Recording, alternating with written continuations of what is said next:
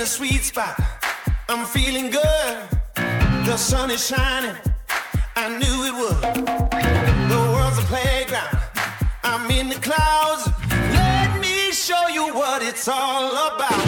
Check it out. Varje vecka tar vi tempen på vad som händer inom den digitala världen. Med vår omvärldsbevakning ser vi till att du enkelt håller dig uppdaterad. Vi pratar om veckans snackis, update och spaning. Och det handlar om allt från nya uppdateringar och funktioner till vad det snackas om på sociala medier. Ja, och vi spånar även om vad som kommer ske framöver i den digitala världen. Häng med på veckans digitala check. Let me show you what it's all about. Check it out. Välkomna till veckans digitala check.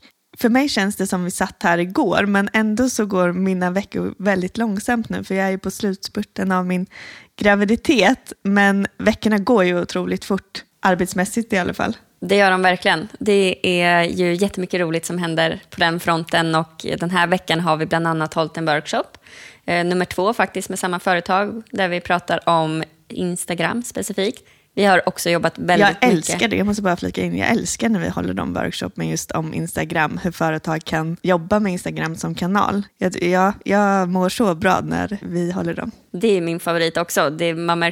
Man märker ju det på oss båda. Det här är verkligen någonting vi tycker är kul. Så att vi gillar att grotta ner oss i olika företags Instagram-konton och hur de kan utveckla dem och komma på koncept som passar. Och det är väldigt roligt. Och snart kommer vi, nu har ju vi hållit de här digitalt, men snart kommer vi kanske få börja vara ute hos kunderna och hålla de här workshopperna. Det ska ju bli ännu mer spännande. Verkligen. Vi har ju också jobbat väldigt mycket med innehållsproduktion åt våra kunder och också analyserat deras konton, vilket vi gör ju kontinuerligt. Ja, det har varit verkligen en uppsamlingsvecka, eftersom du har ju varit ute så mycket hos kunderna med intervjuer och fotograferingar och filmningar, så den här veckan har fokus produktion. Jättehärligt. Men jag tänker att vi går in på veckans snackis. Vi har ju 2 stycken och vi börjar med en väldigt sorglig snackis där 3 stycken trogna AIK-supportrar gick bort i en bilolycka på väg till deras bortamatch i Kalmar. Och det här har ju spridits på sociala medier.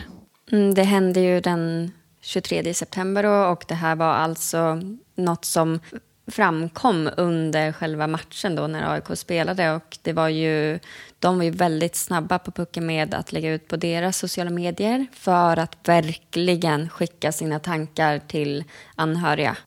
Och flera idrottsklubbar men även supporterklubbar har ju gått ut med sorgen har inga färger när någonting sånt här händer. Så både Hammarby, många Hammarby-supportrar såg jag under kvällen då också gick ut och synliggjorde det här. Många spelare också. Ja. Det fina här är ju att det är så många som går ihop. Alltså många som visar sin stöttning. Och där är ju det fina med sociala medier ändå, när man kan gå ihop på det sättet. Och det fina med att sorgen har inga färger, för så är det verkligen. Verkligen. En otroligt sorglig snackis såklart, som man helst inte skulle vilja lyfta upp, och vi beklagar verkligen sorgen. Jag vill inte tro dig, men det var sant det du sa. Det där att framgång är svårare än motgång att ta.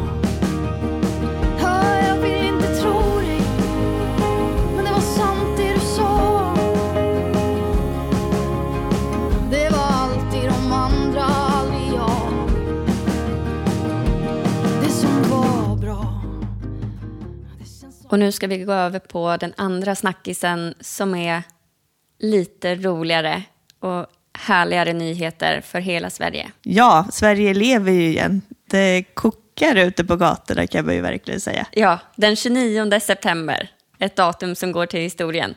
Jag själv måste ju faktiskt säga att jag trodde ju att det var den 30 september, så att jag missar ju hela den uppståndelsen med att folk var ute. Såg du inte på sociala medier? Nej, att det var, jag stod ut på varenda bild när jag var inne och scrollade på Instagram, så var det ju man köade in till restauranger och barer och klubbar.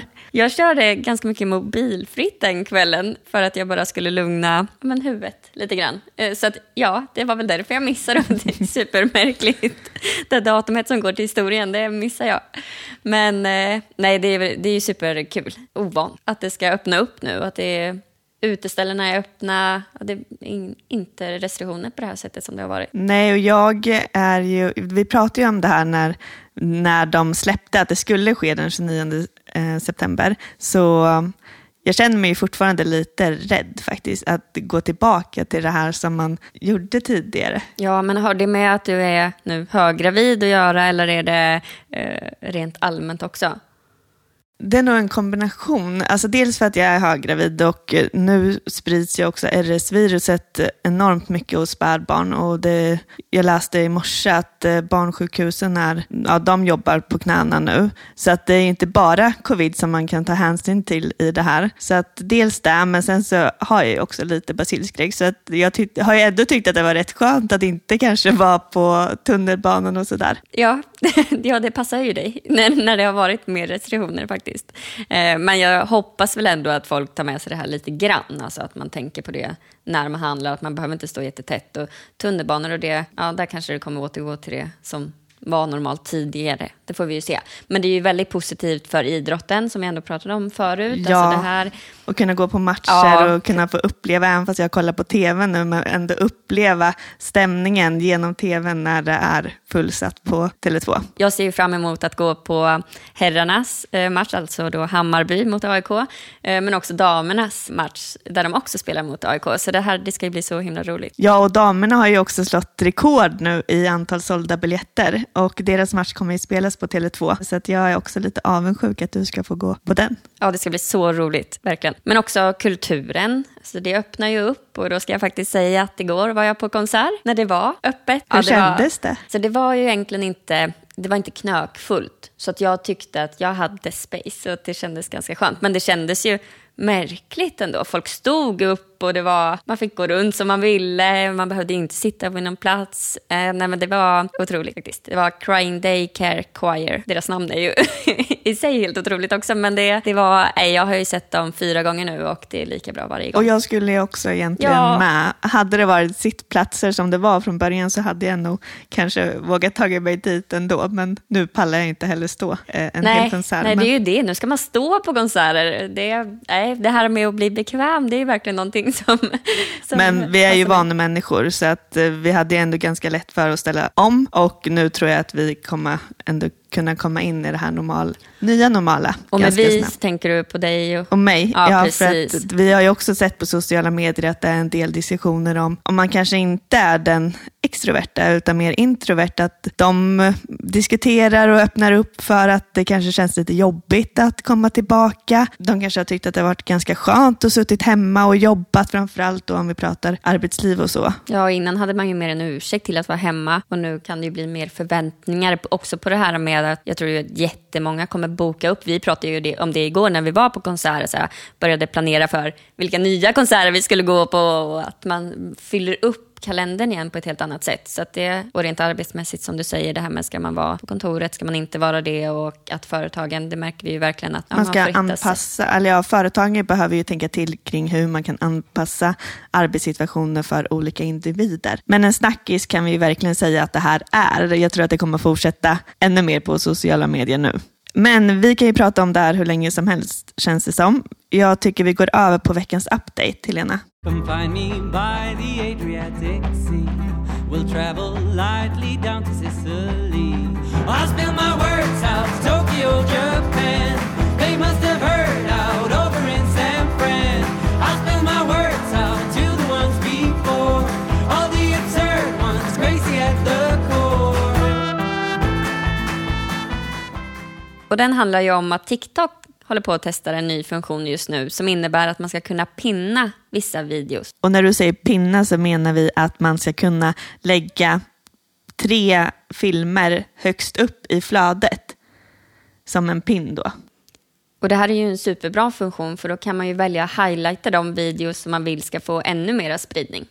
Det kan ju vara en film som har gått väldigt bra och som man vill ska gå ännu bättre, men också som företag framförallt, tänker jag, om det är budskap som man verkligen vill att många ska nås av, så kan man ju ha dem högst upp då, så att man inte behöver scrolla igenom flödet för att komma till de här, utan man highlightar det budskapet som man vill få ut. Det är ju lite grann samma sak som på Instagram där vi har highlights och kan välja att placera dem som vi vill ska synas mer. Fast här kommer det ju bli mycket mer fokus på 3 utvalda. Speciellt eftersom de hamnar i flödet. Så det skiljer sig åt lite men ändå liknande funktioner. Precis, och man kan ju tänka också på Instagram. Hur skulle det bli om man kunde pinna 3 stycken inlägg? Där har man ju istället guides, men det blir också lite mer undangömt. Men vi får se om det här är någonting som Instagram också hakar på.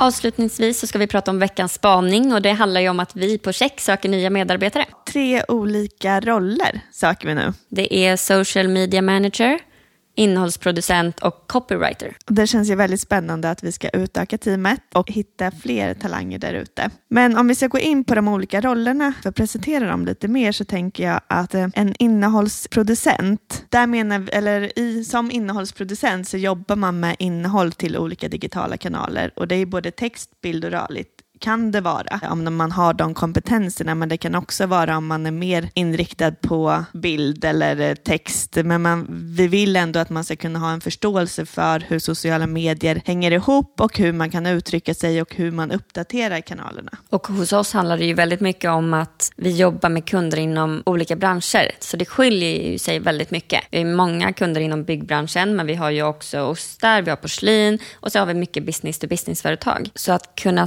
skifta ganska lätt, även om man kommer få sina kunder, så jobbar ju vi som team väldigt nära varandra och väldigt tätt med alla kunder, så att alla har förståelse och alla kan hjälpa till och komma på nya idéer, och det här med att analysera konton.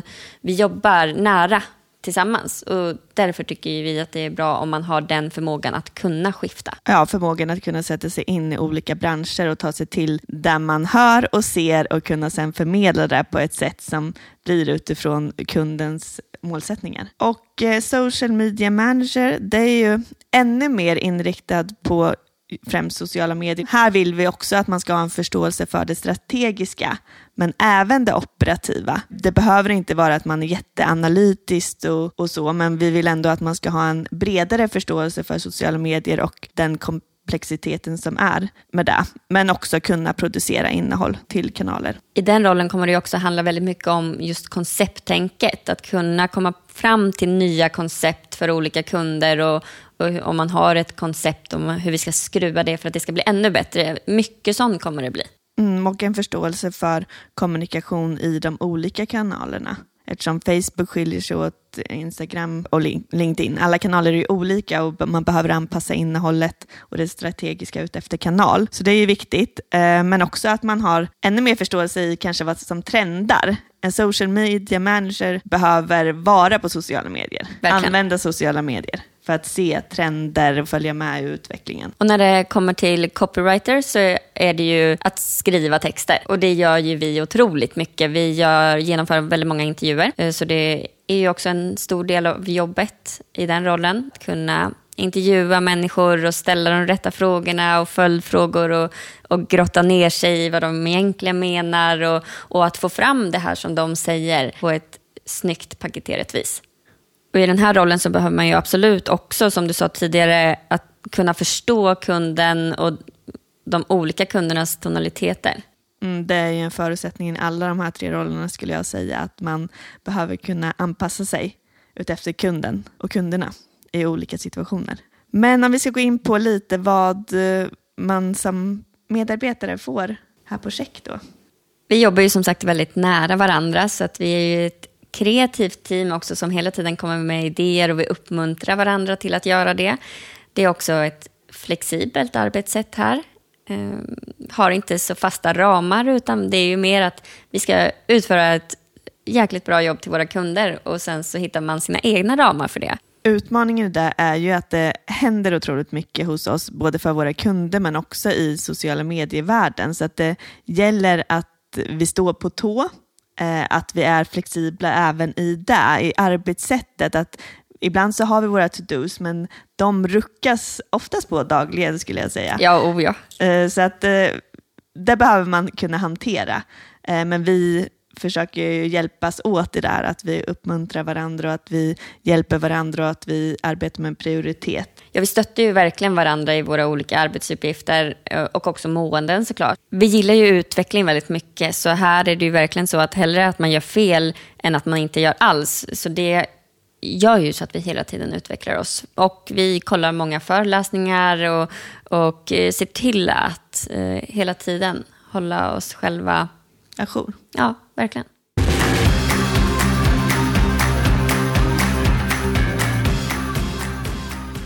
Vi har ju också fått in frågor kring själva tillsättningen, och då är det ju så att vi tillsätter ju gärna en person så snart som möjligt, men det ska såklart passa med personen som ska börja, så att det är ju en dialog, men vi kommer att gå igenom alla ansökningar kontinuerligt. Och även där är vi ju väldigt flexibla. Vi letar hellre efter rätt person än rätt form, skulle jag säga, så att beroende på tidsmässigt och så vidare så är vi väldigt anpassningsbara. Ja, i att det kan vara en 50% eller 100% om det är väldigt rätt. Alltså det hittar vi tillsammans med den som söker, men det vi vet, som vi har sagt tidigare, är ju att det kommer vara en tjänst som är placerad här i Stockholm. Och vi har ju redan fått in en del, eller väldigt många ansökningar, så stort tack för det. Och har ni frågor eller om tjänsterna så hör ni av er till helena@check.se. Och alla som söker kommer få ett svar från oss. Ha en superfin vecka hörni, så hörs vi nästa vecka igen. You give me butterflies. You feel like paradise.